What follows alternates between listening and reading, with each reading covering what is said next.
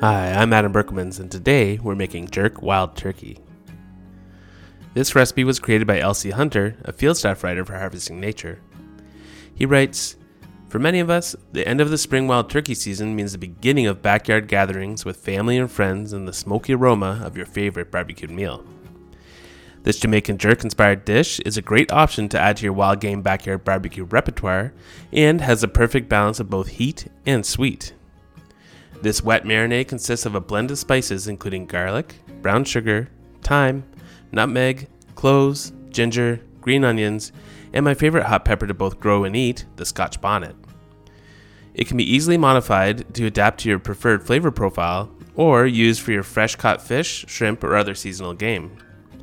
Personally, I like mine spicy and will add an additional hot pepper or two and let it marinate for 24 hours because the longer you marinate, the tastier your dish will be." Thanks, LC. Jerk is a style of cooking very popular in Jamaica that can be applied to many different things. It usually consists of meat, fish, vegetables, or alternative proteins that have been rubbed or marinated in a special blend of spices and aromatics consisting primarily of allspice and Scotch bonnet chilies. The marinated protein is then cooked over pimento wood, which gives it its signature flavor. Jerk can be found all over the world these days in myriad forms, but it all started on the small Caribbean island of Jamaica and has a very interesting history. Let's get into it. Jamaica was first discovered by a different type of jerk, Christopher Columbus, who was actually shipwrecked there for a year on one of his later voyages. Shortly after, the Spanish arrived to colonize the island, quickly decimating its population of Taino indigenous peoples through both the spread of disease and forced slave labor. Some small groups of Taino were able to find refuge in the mountains and hide out from the Spanish.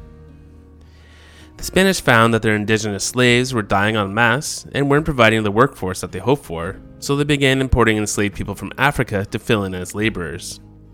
Eventually, the entire workforce was made up of African enslaved peoples, mostly working on sugar plantations, and things stayed this way until the Anglo-Spanish War in the mid-1600s. During the war, the English invaded the island and eventually wrested control from the Spanish, renaming it Jamaica. During the invasion, Spanish colonizers released their slaves, who fled to the mountains where they met with the last remnants of the displaced Taino peoples.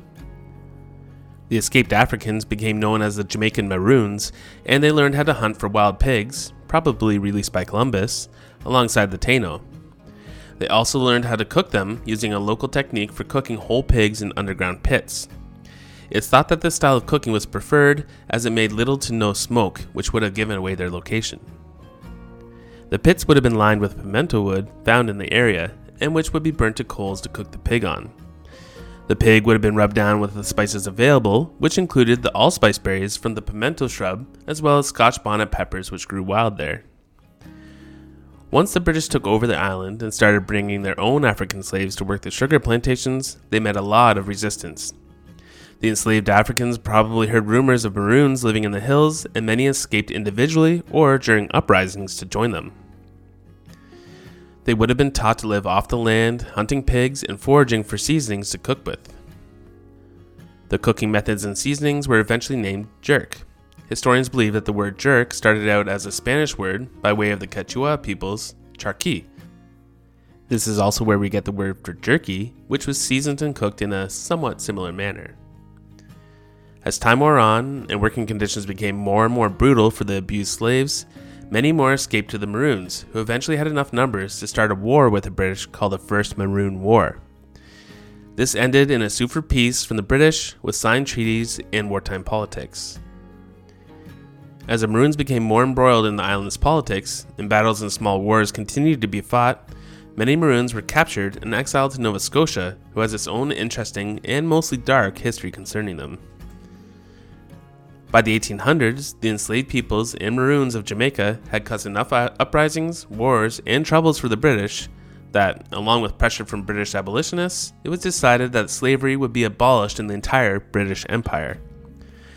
You could say that jerk pork helped in its own small way to feed the revolution and bring about the end of slavery in the empire. As more and more Maroons and ex-slaves settled into more urban areas, wild pig was replaced with domestic pork for making jerk. Pit cooking was also swapped out for cooking in old oil barrels. By the mid-1900s, industrious Jamaicans had created a type of grill made from an oil barrel cut in half lengthwise, then reattached with hinges. The barrel would be set sideways on a stand, and the jerk pork could be cooked comfortably. This way of cooking jerk can still be found all over Jamaica, as well as all over the Jamaican diaspora in the UK, Canada, and the US. Soon other meats were being jerked, with jerk chicken eventually becoming even more popular than the traditional pork. The modern jerk marinade now often contains the traditional allspice and Scotch bonnet, but also scallions, garlic, soy sauce, cinnamon, nutmeg, cloves, ginger, vinegar, MSG, thyme, and brown sugar. Spice levels can vary considerably, but a good Jamaican jerk should really be quite fiery, with a good amount of Scotch bonnets in attendance. You can also find jerk seasoning, which is a dry rub made of similar flavors and ingredients.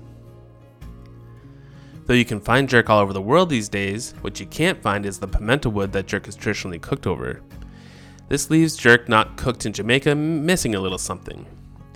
One way to get around that is to soak bay leaves in water, then wrap them in a tinfoil pouch, poke it with holes, and add it to the grill to smoke a bit. This will give you a bit of that pimento flavor that good jerk should have. This technique was created by Kenji Alt Lopez of Serious Eats. Nowadays, you can find jerk fish, jerk tofu, jerk vegetables, all sorts of tasty stuff. Many in the wild game world are finding jerk to be a great marinade for venison, waterfowl, and wild pig, bringing the story full circle.